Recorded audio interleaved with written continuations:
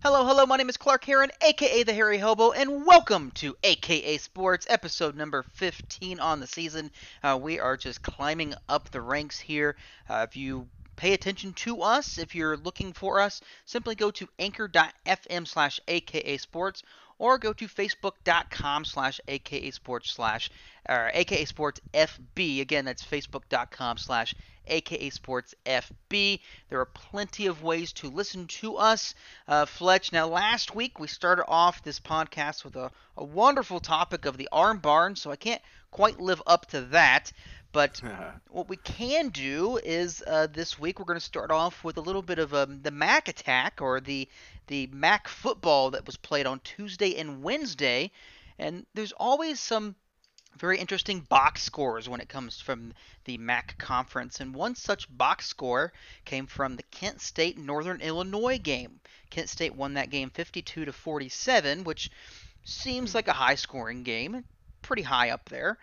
But the more interesting one was Rocky Lombardi, quarterback for Northern Illinois, threw for 532 passing yards, along with 3 touchdowns. And it seems pretty high until you hear the receiver's box score, where he caught 14 passes, caught all 3 touchdowns Mm, for a total yardage of 309 receiving yards. my goodness. Wow. He was feeding Yes. him the whole game. Yes, he had touchdowns of 35, 75, and 34, along What's his with what's his name? his name is Trayvon Rudolph, is the receiver from Northern Illinois. uh, Absolutely crushed it. There was a couple other ones. There was another game, Ohio. No, it was Miami of Ohio versus Ohio game. Miami of Ohio receiver Jack Sorensen caught 14 balls for 283 yards and 2 touchdowns. That's nuts. Yeah, the defenses. I think the lowest scoring game from those games. There was 5 different games that were played. The lowest score on the evening was 31-25. Yes, that Hey, is the MAC conference for you.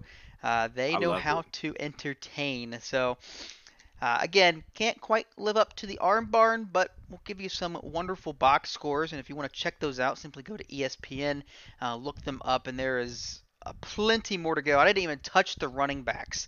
So, we'll let the viewing base handle that. But for us, we've got a podcast to do, and we have some breaking news that has come up over the last couple of days, along with some touching on the college football playoffs, as well as our predictions for the NFL per usual. So, Fletch, let's go ahead and get started here.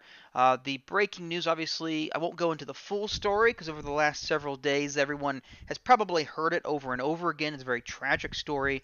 But the news from the NFL front was Henry Ruggs was released that evening by the Los Angeles Raiders. He is no longer in the NFL. He's got a lot on his plate right now. We'll say it, leave it at that.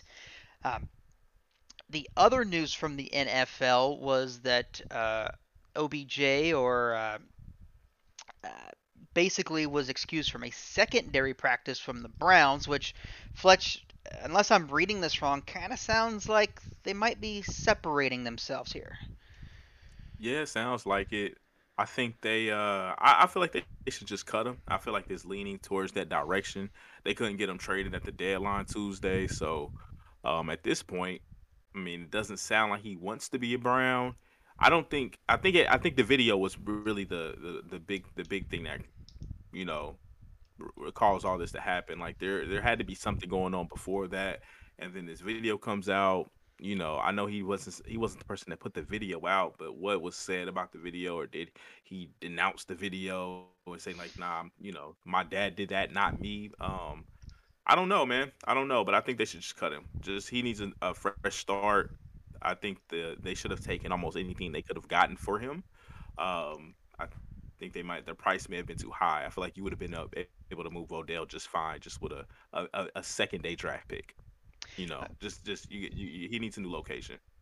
Agreed, and the stats kind of back that up. Is when with OBJ on the sideline, actually Baker Mayfield in that offense is actually better without him, just because Yeah. the style of offense that they run. So hopefully OBJ will be able to find a new landing spot similar to what he had in New York, where he could kind of be maybe not the true number one anymore. Maybe his skill set's not quite there, but if he goes to a team that he can produce well with, who knows? He may be able to shine once again. Fletch, at this point, what kind of landing spots would you think he would be best suited for? I think there's two in particular that pique my interest quite a bit, and that's the Raiders being one of them. I think I mean they really don't have a strong number one receiver. I mean Darren Waller is essentially the number one receiver. If you have Odell to pair with that, that'd be pretty dynamic, especially in that offense. Derek Carr is capable. And also my second one would be the Green Bay Packers. I mean, they're kind of on a whole last dance situation now. Adding him to that team, that would be special to watch. To be honest with you, we might see fireworks with that one. So I like those two landing spots. I think they're good for him. I think the teams they kind of fit. Odell's more of a vertical receiver. Both teams run the receivers vertical, and already have possession guys. So those would be my top two landing spots. Yeah, I would even throw in the New Orleans Saints, who just lost Mike Thomas for the rest of the season. He uh, kind of weirdly kind of made himself out for the season. It wasn't really a team report, it was a self report, which was a little odd, but that entire situation was odd to begin with. But that could be another potential spot for him as well. So we'll keep in touch to see exactly what happens there. Moving on to baseball, the Braves are your new World Series champions. It's the eighth different team in 8 seasons in a row to win the World Series. It's the first time since the late 70s and early 80s, or through the 80s basically, is when different teams won every single year. Uh, the Braves winning for the first time since 1995. Their coach, Brian Snitker, has been with the Braves organization for 45 years and got his first World Series ring, so congratulations to him. Freddie Freeman has been with that organization for 12 years, and he finally has his ring. And then the other person on that team that hadn't gotten a ring was third base coach Ron Washington.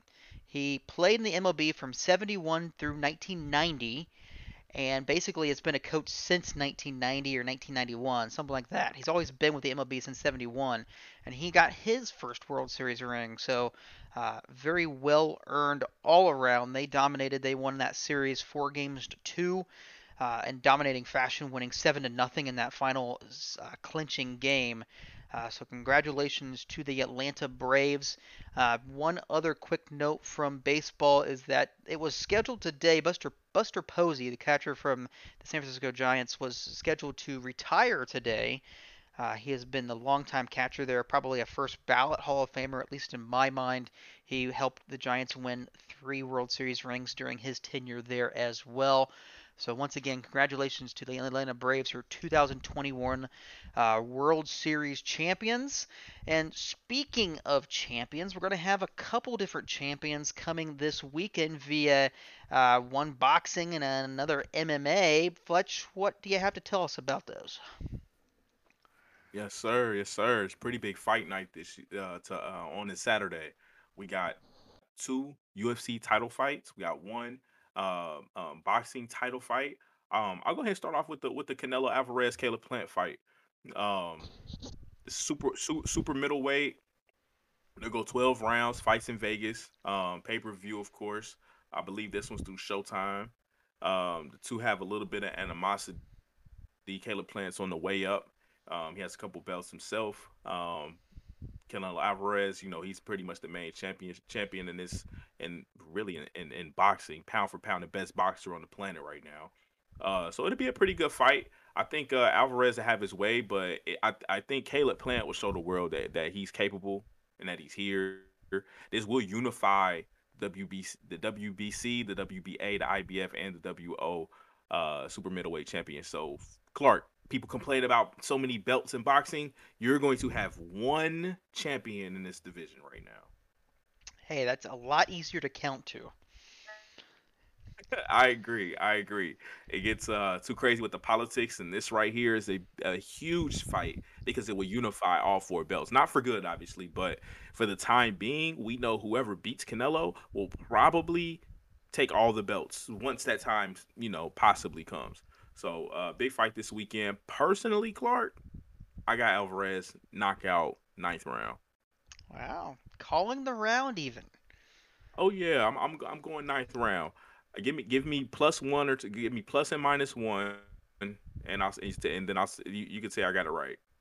Hey, I'm not gonna argue with you there. You definitely know you're All right, fighting a lot more than I do, so I will probably lean with you and go Alvarez. But I don't know the rounds. That I haven't really paid attention all that much, but it definitely sounds very exciting to actually get all the belts put together. Rather than having a bunch of different fighters and having the endless conversation about who's best and who's this, who's that. It's just so much easier to just have basically one belt and everybody fight for it. But uh, very exactly. excited to hear those. And you mentioned the other fight, correct, as well?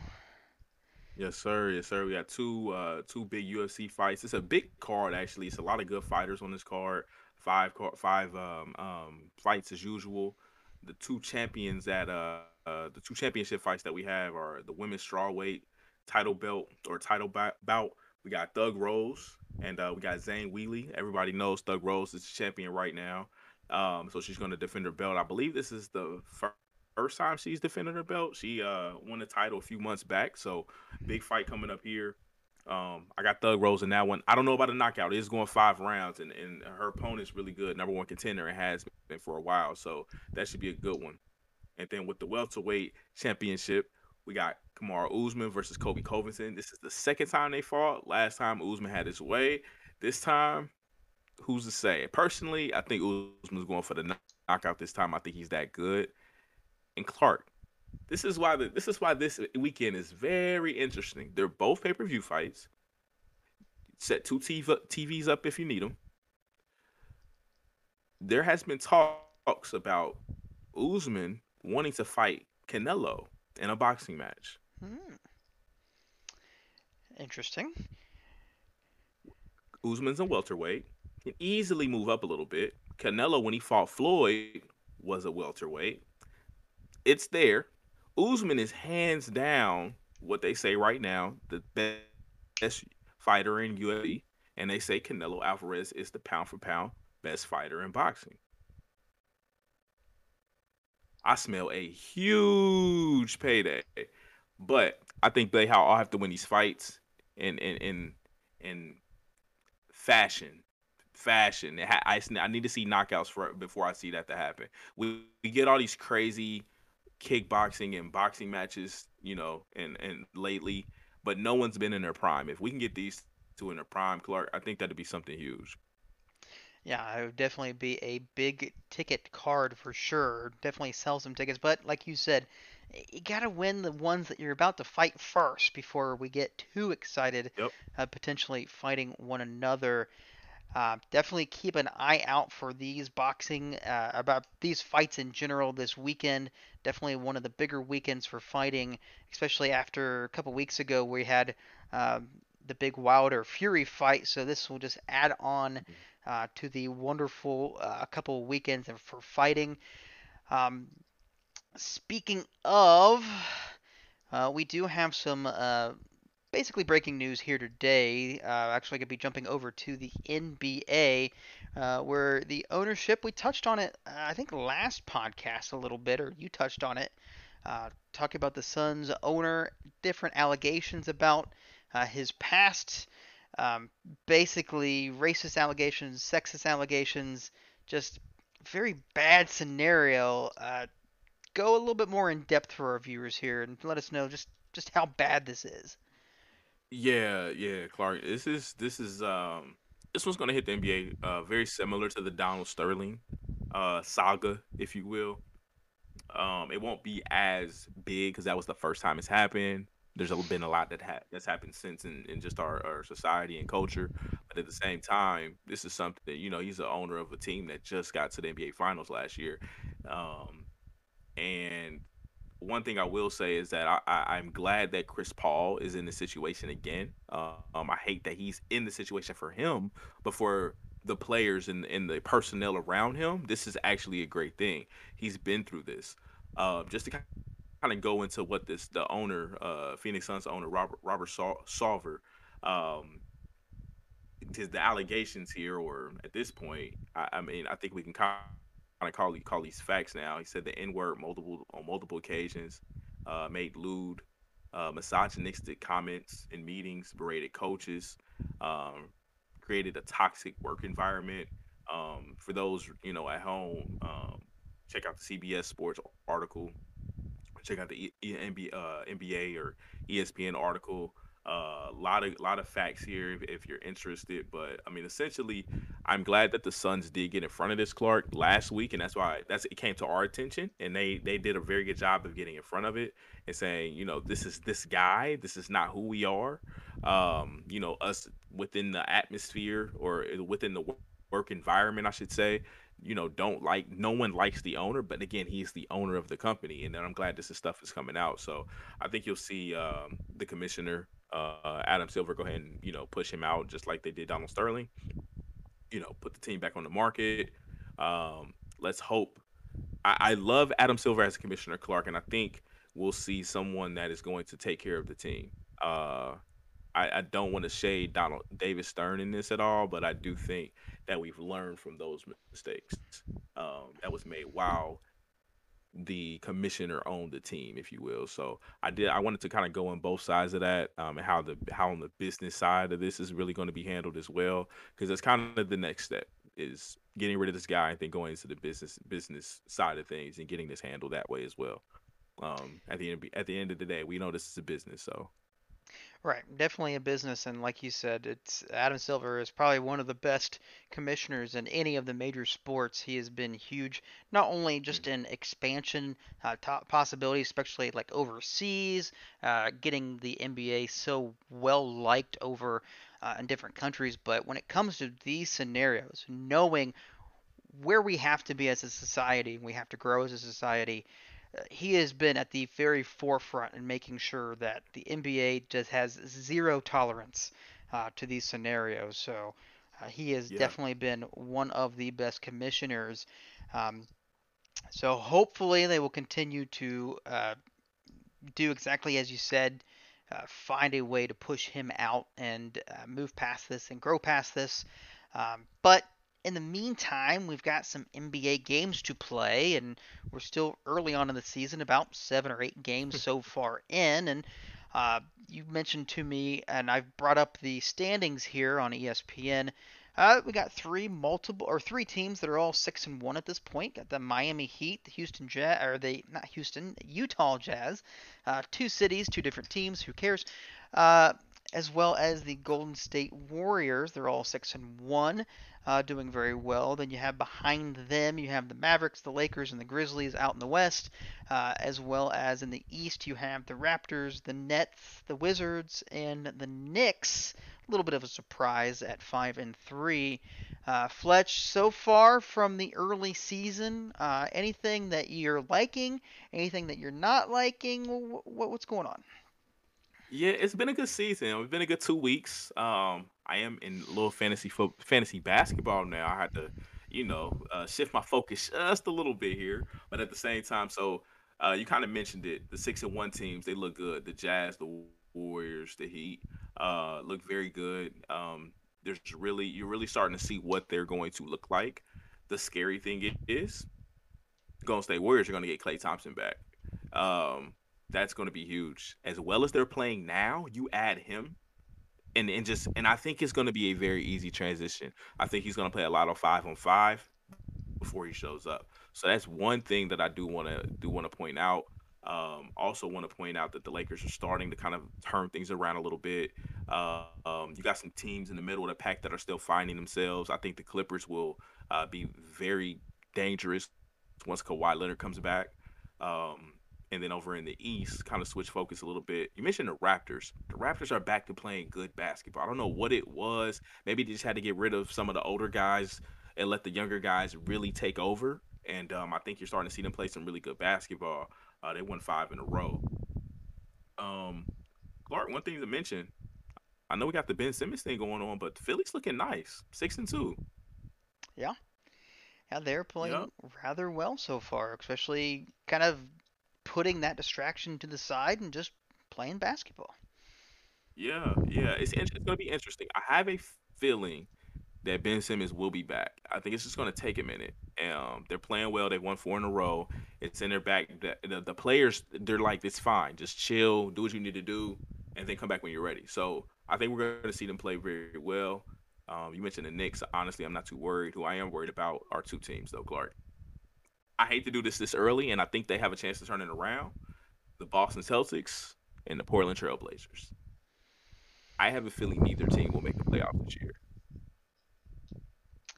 Yeah, and it was just reported not that long ago that the Boston Celtics had a players only meeting that was highly emotional. It sounds there was even a report where I believe it was Blake Griffin that was potentially going to join the Celtics before last season, I believe. I don't remember the Yep. exact timing, but No, it's this offseason. just this off season. Okay, and then No, he no, was you're right. I'm sorry. It was before he went to Brooklyn. okay. I apologize. It was mid-season last year. So yeah, he was gonna go there, but then he was told by one of his friends that basically it's a toxic culture and just stay away at this point, which is just not good and just not what you want to hear when you're just trying to go out Yeah. and play basketball and you have to worry about uh, players having. I don't know exactly what's going on. Do you know any more about it? I don't know more than what's being reported, but I do know this, Clark. Um, I would say when Kyrie Irving arrived, it was the wrong time. And I'm not saying he created this because I've never blamed him for what happened in Boston. But what I do blame is somewhat of the front office of not realizing who you needed to get rid of and who you needed to keep. It was literally a collection of assets. That's why it's never worked. It's always been with Danny Ainge, a collection of assets. Um, Once we've been talking about doing like a kind of a roundtable discussion. It might be more for that about Danny Ainge, and because I do have I have a f- I'm not a fan of how Danny Ainge is as um a GM, and I'm glad he stepped aside. And I think Boston recognized that, and it's always been that. And I think that's the problem now. Is all these guys are there's a lot of young alphas that really want to be the guy, and it's just not enough to go around. They played well. They played much better when they were younger, to be honest with you, together. And now that they are who they are, I think you're starting to see egos clash a lot. And I mean, we see it often in history, Clark. To be honest with you, and it's not a bad thing, but it's something that I feel like they should have been recognized a lot sooner because this has been going on for like 3 to 4 years, maybe a little bit longer. Yeah, it seems like ever since Danny Ainge took over, it was he would have a decent team put together and then just kind of add one or two pieces that never really never really gelled with one another. Like Right. the Al Horford scenario and bringing in Marcus Smart, like it just never really Mhm. gelled. It looked great on paper. When you look at their depth, it looks great, but it just hasn't put it together yet. Hopefully, with that players meeting, they'll be able to figure some things out. I know Marcus Smart came out and said he needed to pass the ball, or somebody else needed to pass the ball more. Um, it's hectic right now, to say the Yeah, I don't trust it. least. Yeah, Yeah, I so don't trust it. I So would say yeah. your guess of them having struggling this year, you're probably not wrong. Appreciate it. Yeah, I think that's where I hope they turn it around. I hate to do that, but I think that's what we're seeing. With Portland, I think we're just seeing somebody struggling with a new coach. I don't know. It depends on how quickly they can really get better because we know how the West is. And the West right now, after you get past really the top two teams, it's a little hazy and it's going to shake out soon. So Portland needs to get it together sooner than later to make sure they're part of that. Because once it gets, a little hectic there, you may be left out. You may be left out. True. Once one of those teams, especially at Golden State with Klay Thompson coming back, if they get up to a 10 game lead, they may not look back. Uh, So You never want hopefully, to be a 7 or 8 in the West. yeah, especially that first round exit is brutal. Uh, so yeah, we will continue to keep an eye on the NBA. Obviously, it's very short, small games so far, only 7 or 8 games in. But we will keep an eye on them, and we all wish Detroit a quick turnaround from their 1-6 start. But they're not the only ones. The Rockets, the Thunder, and the Pelicans, who still have Zion Williamson losing weight at this point, uh, to potentially turn it around. But again, we will continue to keep an eye on the NBA. Anything else before we move on to college football? No, it's sad day for Detroit though. They just sad. I don't know. Why do they suck in both sports, Clark? It is a I don't know. I really wish I knew, but The as we Tigers aren't good either, are they? no, they're not. They played well for a hot moment during the season. They actually battled back. I think they finished either second or third in that division, which is a big surprise. But yeah, it's been quite a while since any Detroit team has had success. Since I think the Pistons was maybe their last championship team. Oh, Back when four. they beat the Lakers, that was the early 2000s. I Don't don't remind me. don't think the Tigers have won since. Tigers might have won a World Series. I don't think so, but that is a discussion for another day. We're going to leave Detroit to sit there, and in the meantime, let's go ahead and talk about the college football playoffs and the college football playoff rankings. The very first one came out just this past Tuesday. If you were watching or listening, I actually did a small little snippet about the playoff predictions, and you would have seen that me getting 7 out of 10 right, or not 7 out of 10, 3 out of 10. I got 7 out of 10 wrong, 3 out of 10 correct, so I had a very bad week, but I will say this. I wasn't fully expecting the committee to rank certain teams towards the end of the top 25. For example, a 3-loss Wisconsin was ranked at 21. Minnesota, 6-2 team was ranked at number 20, which gave Ohio State a ranked win. Wisconsin gave both Notre Dame and Michigan a ranked win. Fresno State, being ranked, gave Oregon a second ranked win. So a lot of that was kind of unknown. I wasn't sure exactly how they were going to rank the rest of them, and obviously it didn't help me with my predictions as well. But as for right now, the first playoff predictions or playoff rankings are as follows. You have number 1 Georgia, number 2 Alabama, number 3 Michigan State, number 4 Oregon, and then you have number 5 Ohio State, with Cincinnati being pushed to 6. Fletch, honestly, I don't agree with it. I don't like the fact that they put a non-power 5 school in Cincinnati, who's been playing very good football up until this point, and played Indiana just as badly as Michigan State did, put them all the way back at 6. Are we ever going to see a power 5 school in this top 4 at some point? No, I don't think so. It's kind of sad, to be honest with you. I completely agree with you. They got shafted. Let's just be honest. You're second in the AP poll. You're second in the coaches poll, and you're sixth in the playoff. That's ridiculous. I understand a little bit of movement, and I understand things at the bottom get a little hard to decide. This is the biggest problem that I have with this is, let alone of being a group of five, a power five, whatever it is, mid majors, what it used to be. Regardless of that, Cincinnati, I believe, regular season last year went undefeated,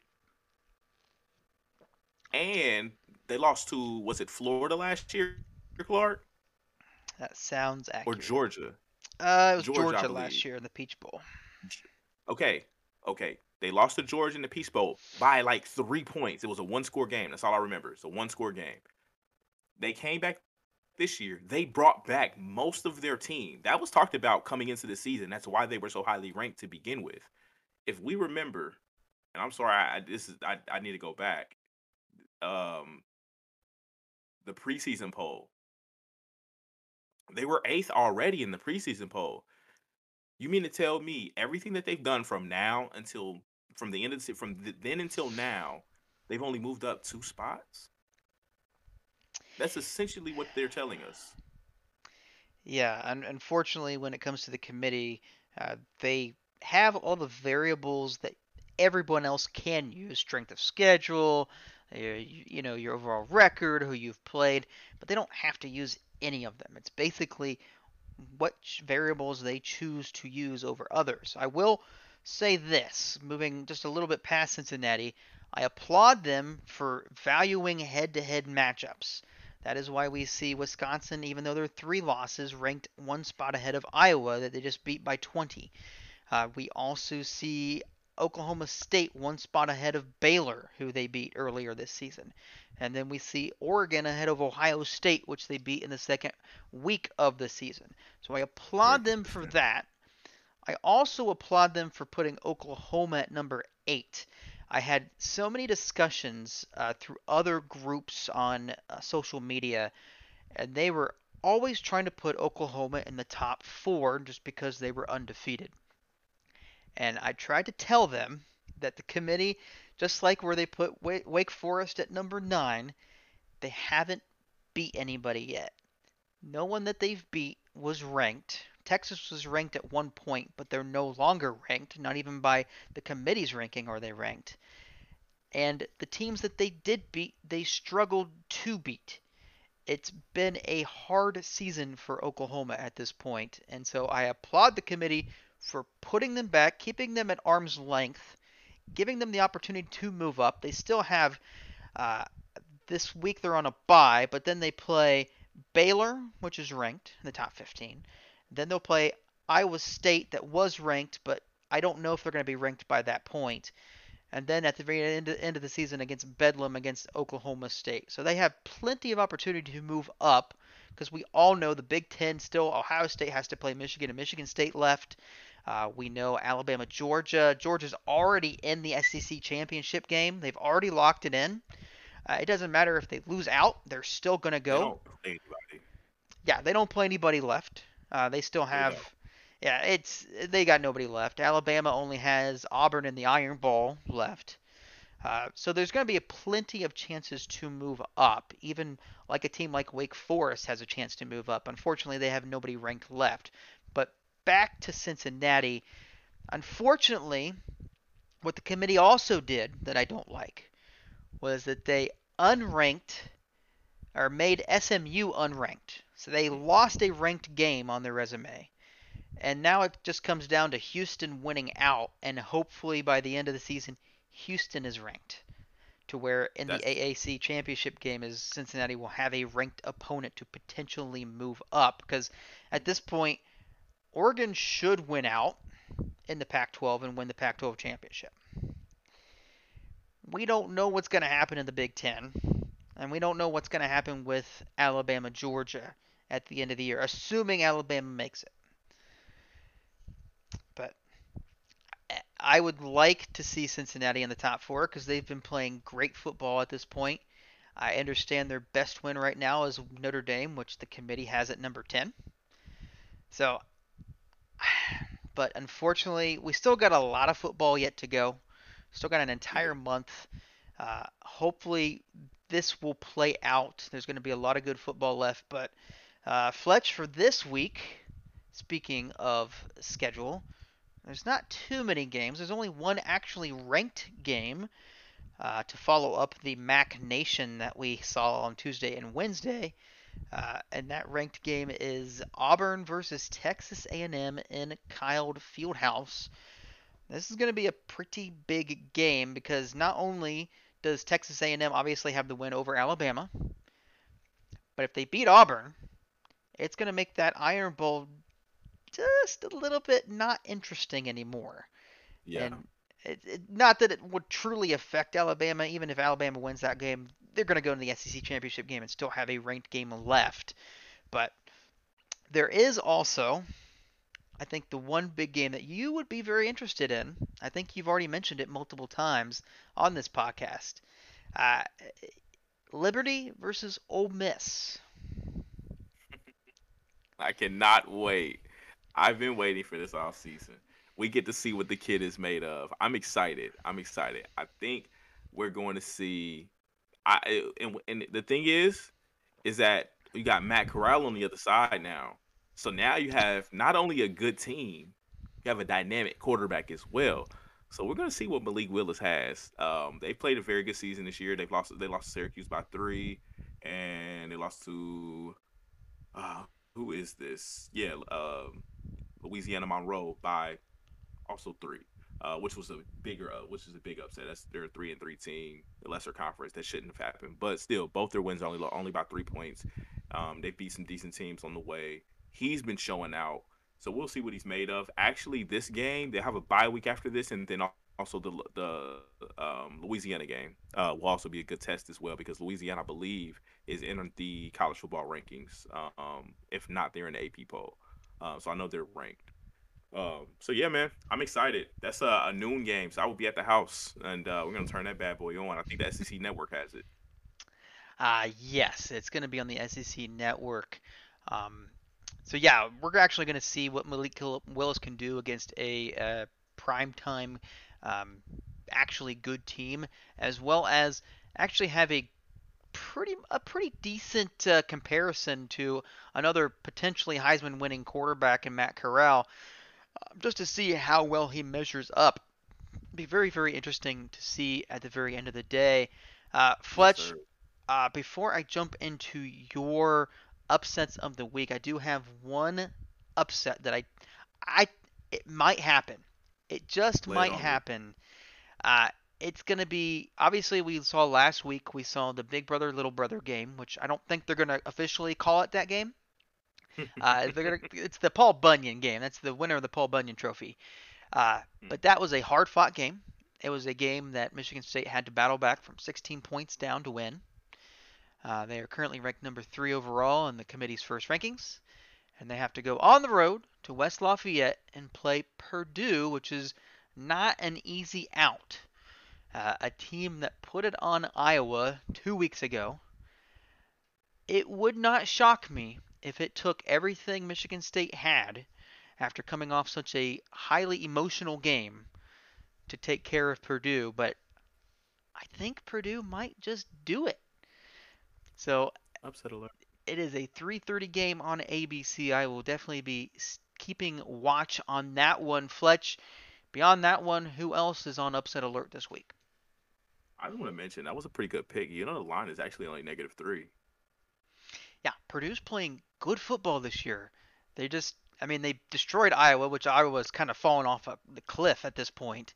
But Purdue's playing good football, and they are not an easy out. Yeah, that's gonna be interesting. I'll be watching that as well. Yeah, I got my 12 o'clock game. I got my 3:30 game. We're good, man. Let's check out the 6 o'clock. No, I'm just kidding. So we got upset alert. I have my eye on one in particular, and that's North Carolina knocking off Wake Forest in Chapel Hill.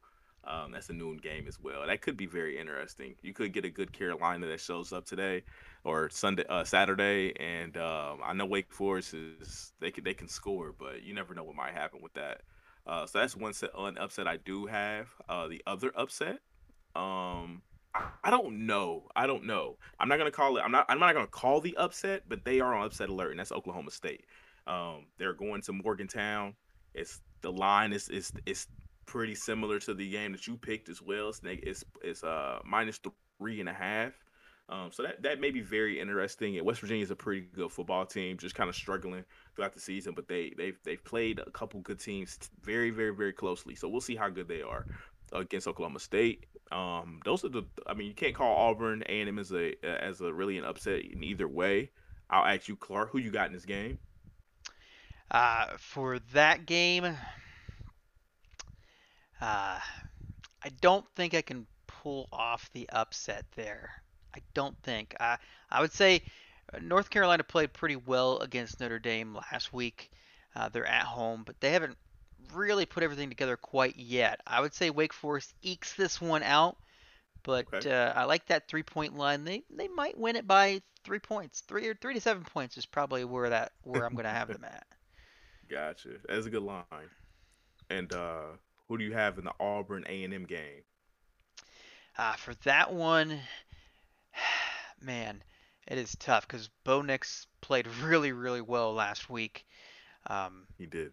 And Texas A&M is just kind of surprising, and they lost their quarterback earlier on, but they keep playing well. The 12th man is there at 3:30. I don't know if there's going to be fully there, even though I saw an article that said that might be the largest crowd that they had at Kyle Fieldhouse all season, which is kind of surprising to be larger than the Alabama primetime game.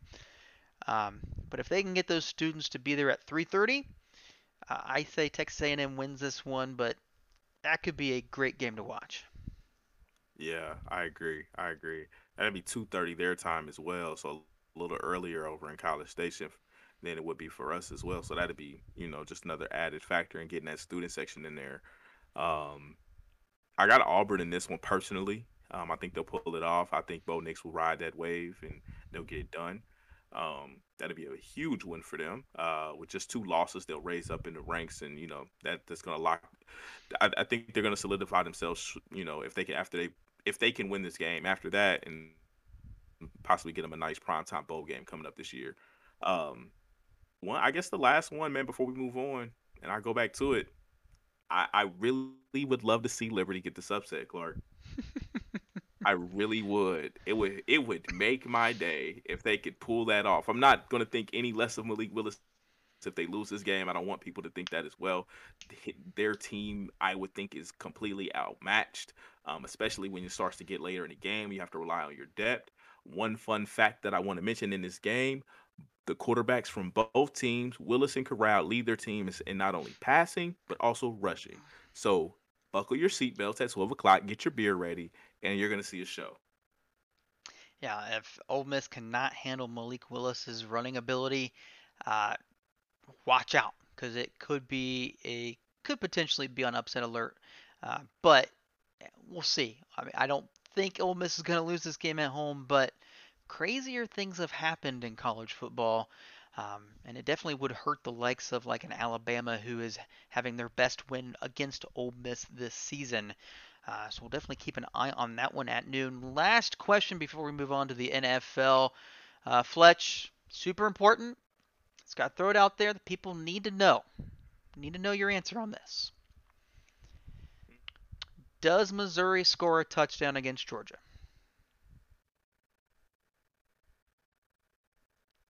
No, no. The I'm current going for a shutout. That's a good question, though. yeah, it's the No. over under is 39 at this point.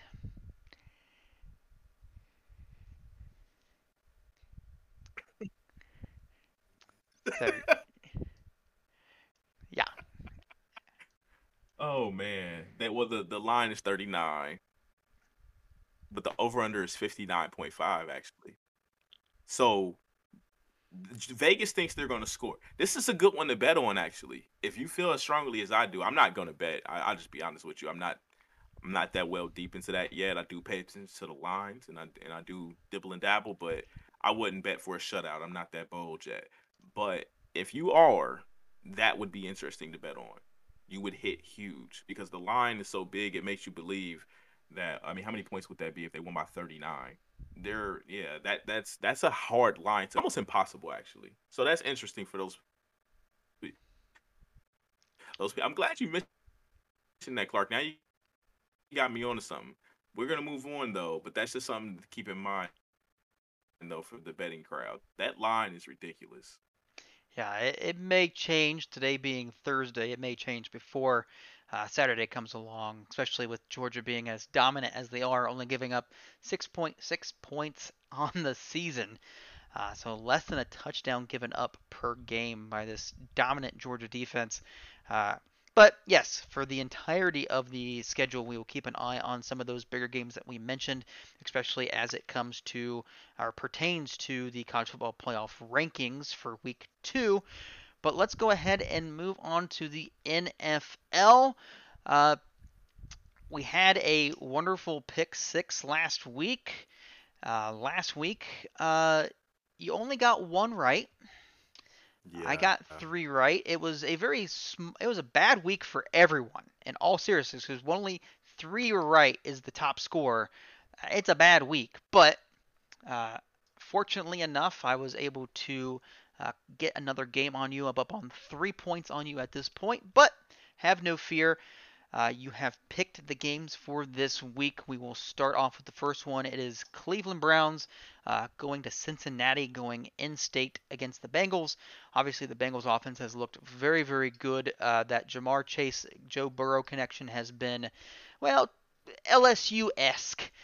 From 2019, they are just dominating things for someone that had the drop season the preseason. He's doing quite well as a rookie, has set some records and probably will continue to do so. As for Cleveland, we kind of touched on it a little bit. There's a lot of distractions going on with the OBJ situation. They're dealing with a few injuries. Kareem Hunt is still on IR. But this team at 4-4, they need to right the ship quickly, otherwise the season can get away from them very quickly, especially in a tough division. For this game, however, I think Cincinnati and Joe Burrow get it done. I think Joe Mixon it towards the end helps run out the clock. Fletch, who do you got? Yes, sir. I have the Cincinnati Bengals as well. I think they go ahead and I really think they have a really good game this Sunday, and I think they beat the Browns fairly handily. I think the Browns will show up a bit, but I got the Bengals in this one. I dig it. I like it. And let's move on to game number two on the pick six. We have the Atlanta Falcons going on the road to the Superdome to face the New Orleans Saints, who had a great win this past week. Their quarterback, however, Jameis Winston, tore his ACL. He is done for the season. So potentially uh, Tamus, Taysom Hill could be the quarterback this week. But he is still in concussion protocol, even though he did lobby a full practice today. If he cannot go, it's Trevor Siemian, who filled in admirably last week. He didn't really do anything impressive, but that's kind of the style of play he was from his days back in Northwestern, as well as even Denver in the NFL. This one for me, pretty simple. I've got the Saints in that dominant defense, and more than likely they're going to go with the Alvin Kamara train on offense. Atlanta's just not quite getting it done, and we still haven't heard back from Calvin Ridley situation. So I have the Saints winning it. Fletch, do you agree? I agree. I think that was a fairly solid pick. The quarterback situation worries me a little bit. Hope Jameis gets better and comes back next year. But yeah, I got the Saints in this one. I just think the defense is a bit too strong. I think they'll cause a few turnovers, get some stops, some timely stops. I do think the offense may not do a lot, and the Falcons can run it up a bit. So we'll kind of see how this plays out. But I got the Saints in a one score game. Oh, very close. I would say they got two scores against that Atlanta defense that's basically non-existent. But I like the pick nonetheless. We both went with the Saints. Game number three, we have the Panthers versus the Patriots. In this one, there has been rumblings about Run CMC or Christian McCaffrey potentially playing this week. He was able to practice, I think, in a very limited capacity, but I think the rumor around it is that if he happens to play, he will be playing at a much smaller capacity. They don't want to obviously have a same scenario as we had last year where they tried to bring him back for a game and then he sat out the rest of the season. They still have something to play for, but it also seems like Sam Darnold will not start this game. So the XFL star will be starting. I forget his name. Uh, Phillips is, I believe, if I can remember his name. It's like PJ Walker. PJ Walker, that's it. Yeah, I knew it started with a P. I was close. Uh, I'm with you. but PJ Walker seems to be starting this game, which kind of scares me a little bit because even though he's not technically a rookie, he pretty much should be viewed as a rookie quarterback. And when you go against Bill Belichick, that means Bill Belichick's going to win. I've got the Patriots winning this game. Who do you got? Man, we're 3 for 3 on this, Clark. I also have the Pats. A lot of the reasons you mentioned, but also this is a very big matchup, and I think the Pats, just the way they've been rolling lately, are really up to it. If you remember, the Panthers did lose 3 straight before winning last week. The Patriots have been playing very good football. especially as of late. Mac Jones looks really good.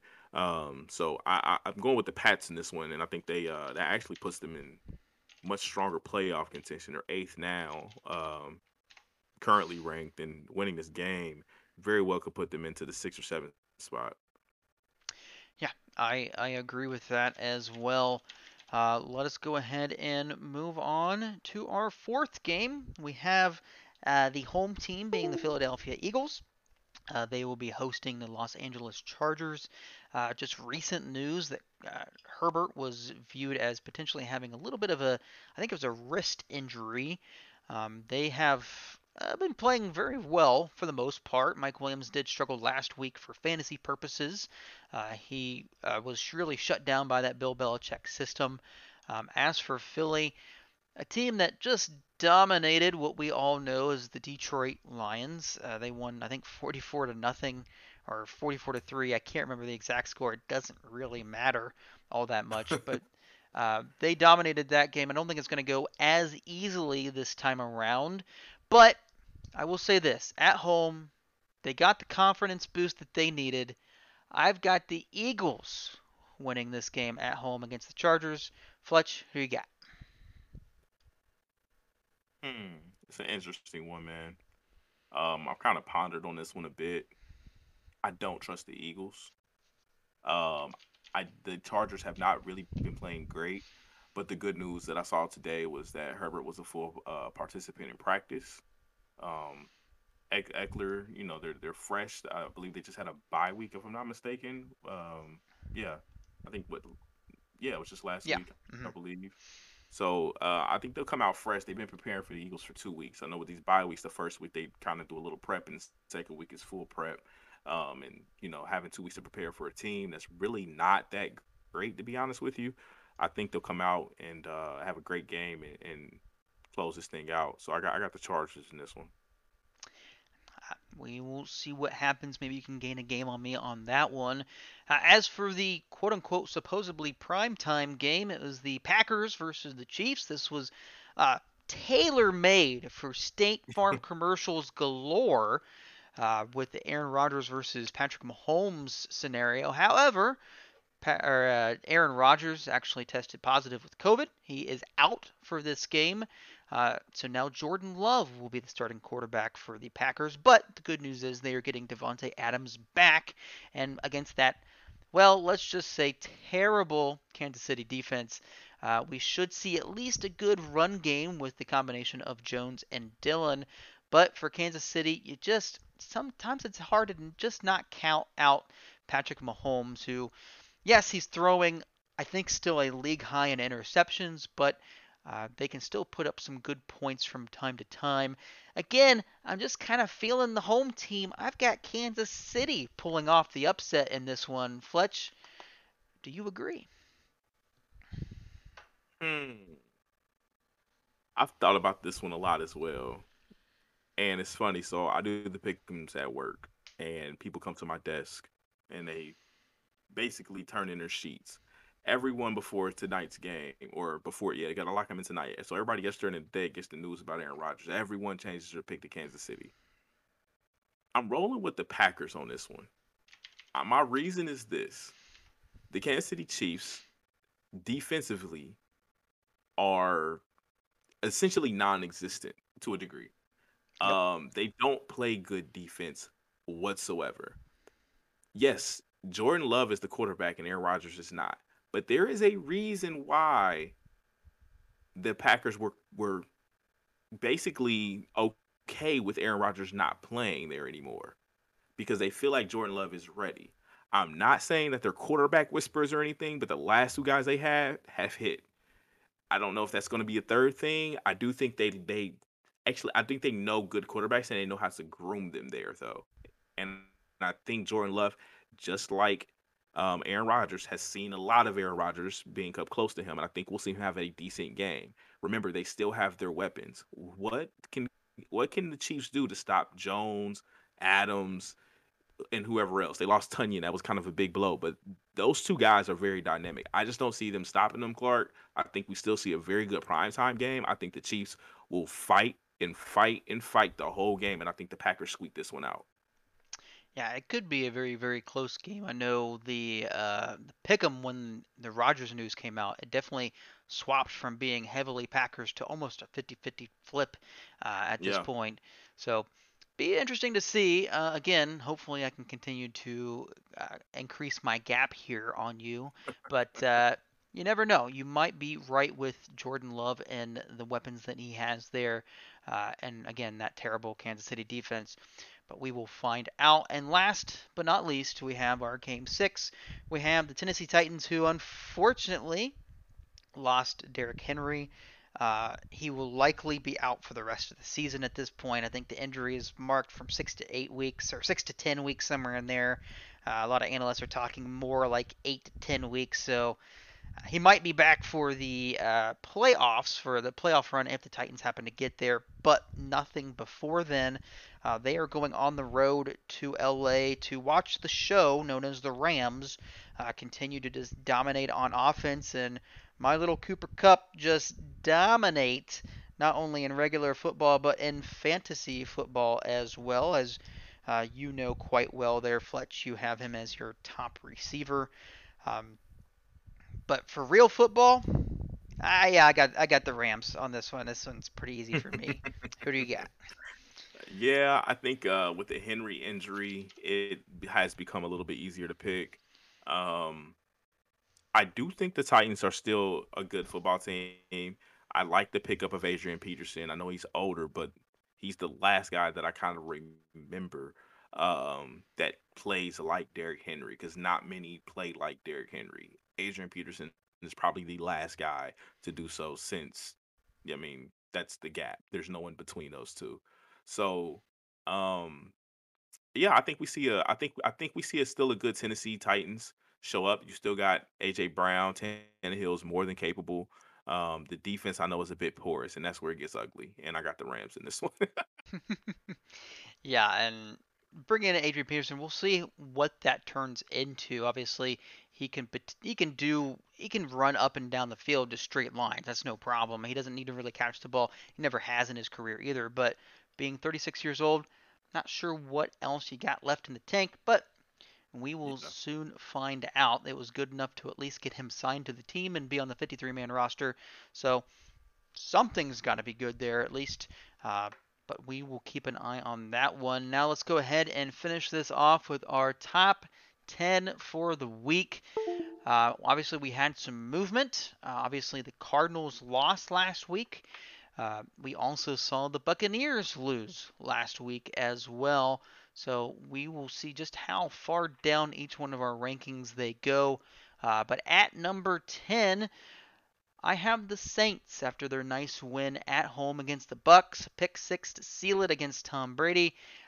Their defense alone, along with just Alvin Kamara on the offensive side, I don't care who their quarterback is.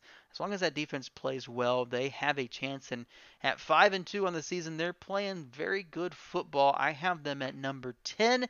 They were previously unranked for me. Fletch at number 10. Who do you got?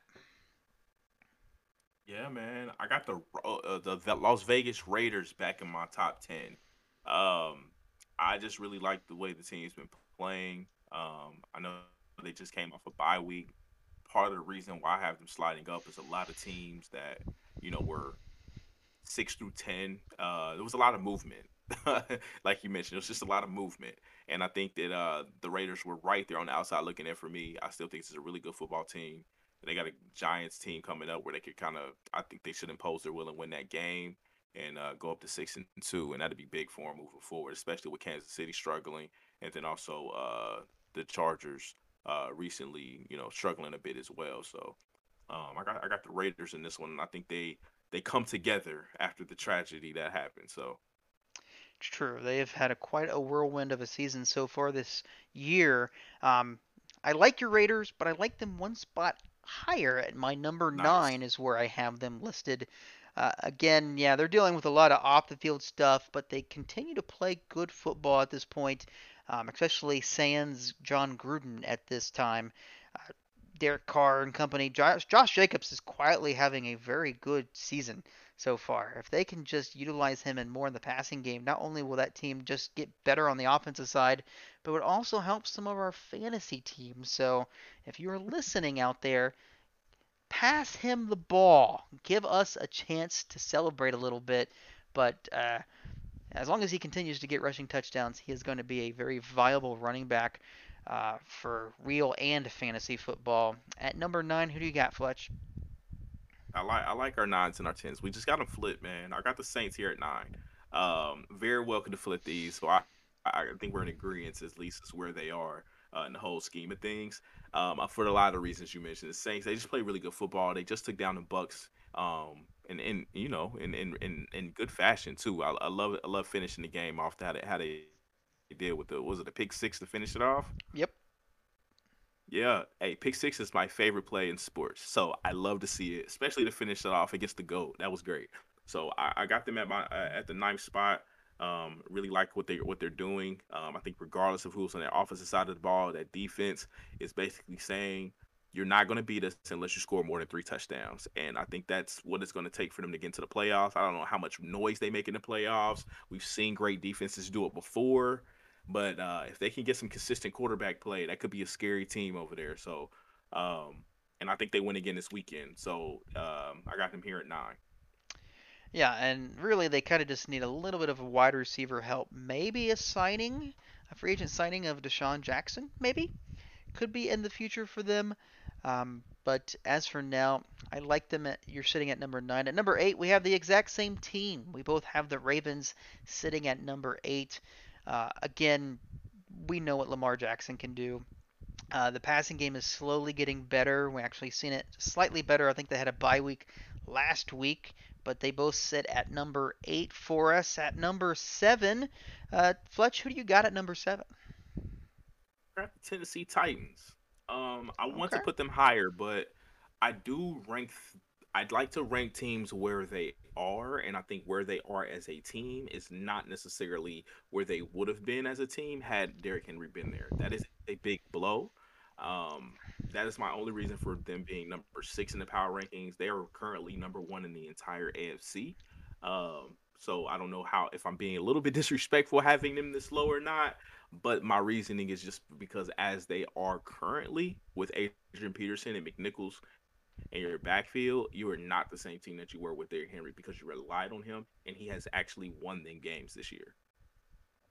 Yeah, man, he's been huge this year. His stats are unbelievable. If you're unsure just how good Derrick Henry has been this early on, look up the stats and see how big of a difference there is between the top running back versus number 2.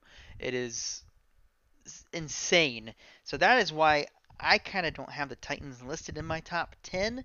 But Ah, if they do play well without Derrick Henry and they do have an semblance of an offense again, maybe their passing game gets better without Derrick Henry. Hard to believe because that play action pass was so good for Tannehill. Uh, they might jump back into it. But for my number 7, I have the Cincinnati Bengals listed there. They actually dropped one spot in my list uh, simply because all the movement around. They still have plenty of time to move up. They play in a very difficult division at this point, but they are playing some very good football. Again, we mentioned with Burrow and Chase and Higgins, they're playing good football at this point. But I gotta have them at number 7 because at my number 6 is where the Cardinals have fallen to, and I still think they are slightly better than the Bengals, at least at this point.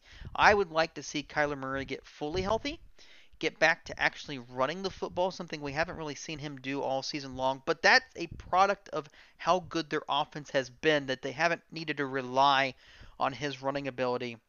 He actually leads the league in downfield throws of 25 yards or more. I think the percentage is like over 60% completion, which leads the NFL. So I like them at number 6. Fletch, who do you have at number 6? hmm. That was interesting. That was very interesting. The Bengals I debated on so much, but to actually add 10 and 11, Clark, to be honest with you. Oh, Um, yeah, they're currently my number 11 team if we had to pick one. I don't agree with how high you have them, but I do like your reasoning though. I do think they're a good football team. Um, I just think the top is becoming a little bit of a logjam, really between those top 11 teams that we're talking about, possibly even 12. However, moving on. Um, Number 6, we're on here. I got the Tampa Bay Buccaneers. I know they took an L to the Saints last week, which is the reason why I have the Saints moving up to about 9 there. I was tempted to drop the Bucks a little bit further, to be honest with you, but I mean they are still the Buccaneers. You still got Tom Brady back there. You're still having a pretty good season. You took a tough L to a divisional opponent that's playing really good football right now. So I don't want to think anything less of them. And I think when they see them again, they'll probably get their revenge. 6-2, 5-2, both at the top of that division, which is actually becoming a pretty tough division. If the other two teams could continue to play well. But I got the Bucks here at 6. I just think their team again, just where they are, they're now coming off going into a bye week, and I think it's going to help them regroup, tackle the second half of the season. I think they'll continue to show us how good they are. Yeah, and they're still a very, very dangerous team even after that loss on the road. At number 5, Fletch, who is your number 5 team? Yes, sir. We have those Buffalo Bills. The Buffalo Bills still a good football team. Last week I had them at number 4. They only fell a spot just due to being idle. Really like what what they're doing. They had a tough loss coming into the bye week, so I think coming out of the bye week, I don't think their schedule's really too strong necessarily, if I'm not mistaken. I had a glance at it earlier today, and I just there was a couple games. So I think they played like the Jags and the Jets next. Hmm. Um, yeah, then they got the Colts. They got a couple tough games towards the end of the season, but thankfully for them, they'll finish the season against the Falcons and the Jets. So um, they have an easy easy walk, I believe, to because of how good they are, and I still think they're one of the better teams in football. And my top 5 still got them fifth. Who you got? Not bad, not bad. At my number 5, I have the Dallas Cowboys sitting Mm, at number 5. Offensively, one of the best in football. Defensively, they're actually, in terms of total team defense, they are just now beginning to be a top 10 team, and they've been playing very, very good on both sides of the football. A very dangerous team, especially towards the playoffs time. We'll see if they can continue going here. Obviously, they're getting Dak back. They got a great win with Cooper Rush last week, which was surprising to many. But they were able to get that win. Obviously, the funnier part of that game was at the very end when Amari Cooper basically told CeeDee Lamb, "No, that I'm going to have this route. You're not going to take my route." Uh, that was quite interesting to have that conversation at the very end of the game, but they pulled off the win. I like them at number 5. At my number 4, this is where I have the Tampa Bay Buccaneers, which for me was dropping one spot. Obviously, they lost last week, but they're still a really good team. It's hard to see them outside even the top 4 at this point. They're still a very good team. Obviously, we've already talked about it. Their offensive and defensive capabilities easily at number 4 for me. At number 4, Fletch, who do you got? yes, sir. Yes, sir. I got the Arizona Cardinals here at number 4. They were number 1 last week. I believe the week before as well. Yeah, back-to-back weeks, and just that loss to Green Bay. I think Green Bay really just showed how good they were, and I think we really got to see where the Cardinals are. I do believe the Cardinals are still a really good football team. I think they'll continue to make a lot of noise this year. Going into the playoffs, they just like a couple other teams that I have on coming up, I want to mention they will be battle tested. So we'll see. We'll see what happens the rest of the season. Kyler Murray's a little banged up from what I hear. There is some questions if he will even play next game. Very similar to like what Dak had to go through. I don't think it's a calf, but I think it's just his ankle. Hmm. So we'll see how that pans out. A guy like him, he's a little bit younger than Dak, hasn't had any prior injuries in the NFL. So hopefully they go ahead and bounce back, and I think they have a good chance against the Niners this week. So we'll see how that pans out. They definitely haven't been playing up to par, and if Kyler Murray does have to sit out, they already lost AJ Green to the COVID list, and then DeAndre Hopkins is still dealing with a hamstring injury, so could be a little rough sledding the next couple weeks for them, but we'll see. But I like them sitting at number 4 for you. At number 3, Fletch, who is your new number 3? The Dallas Cowboys. I really, really like this team. Um, they're moving up because so much has moved around them. They were actually my number 7 team last week, and it was really only because I was very confident in the top six. To be honest with you, and then the Bengals I had right behind them, so that's how confident I was, kind of at the moment in those teams. And Dallas didn't lose. Literally, what the Titans were on bye and they lost Derrick Henry. The Bills were on bye. The Bucks lost. The Cards lost. I mean, 4 out of the 6 teams the last week in front of them either didn't play or lost. And just as well as they played, you got Cooper Rush coming in doing what he did, and you have Dak coming back this week. I think they're really setting up to have a good season. I have a feeling they'll blow my Broncos out. Um, yeah, I'm kind of nervous about that game to be honest with you, but I gotta, I gotta mess my number 3 team for the reasons you mentioned with the number 5, top 5 offense, top 10 defense. They finally put together on that side of the ball, and that's beautiful to see. Yeah, absolutely, and we'll see what they can do against Denver this week. As for my number three, this is where I have the Green Bay Packers, obviously with Aaron Rodgers being part of that list. I have them sitting at number three. Once they get him back, again, they will continue to show just how good they are. I think defensively, they still have a few things to work out, especially in that secondary. Uh, but overall, I like them sitting at number three. My number two is where I have the Buffalo Bills sitting. I know, like you mentioned, their schedule wasn't the strongest, but at the same time, Josh Allen is playing, I think, MVP type levels of football at this time. At least in fantasy purposes, he has the QB4, QB1, and QB1 the past several weeks that he has played. I like them climbing up to number two, and then at number one, have the Rams. They were sitting at number two. Cardinals fall out of it.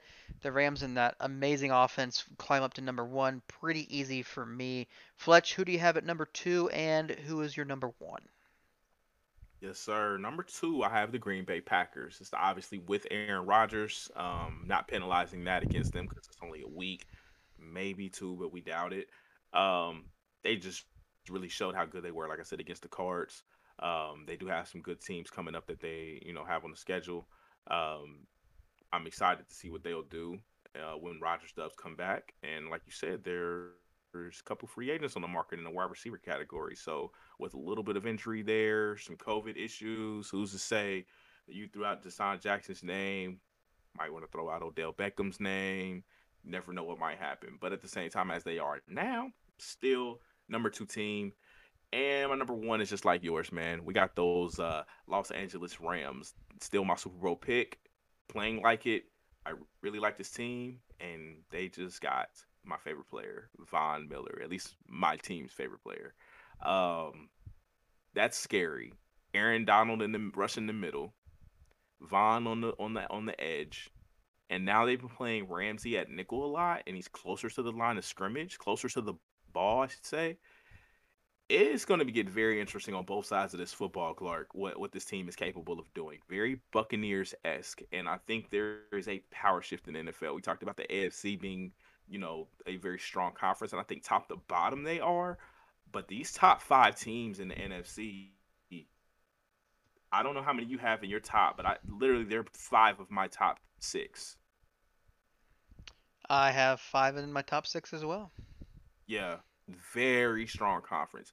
Only team with 2 losses is the defending champs. All the other 4 teams, 1 loss and playing like they are Super Bowl contenders. Like you said, Cardinals need to kind of get back to what they were doing. But I just wanted to mention that the NFC is becoming, and the Saints you have as the number 6 team right now. So like the NFC is really becoming a strong conference, and I'm curious to see who can join that team, join that top really 5. You can throw in the Saints at 6, especially with that win over the Bucks, and just see who possibly can emerge. Leaves the door open for one team that I will mention that I think is going to make a hell of a run when he comes back, and that's the Seahawks. Yeah, the NFC West and AFC West, for example, are both very heavily weighed. Very much different when it comes to like when you look at the NFC North or the AFC South. Even the Yeah. Titans have had such a good run, everybody else is just there. The Colts could potentially put things together. They've looked better over the last several weeks. Still don't Mhm. think they're within top 10 range. But I like to see. I like kind of like what Wentz is doing. He's not killing it at all, but he's not also killing them at the same time.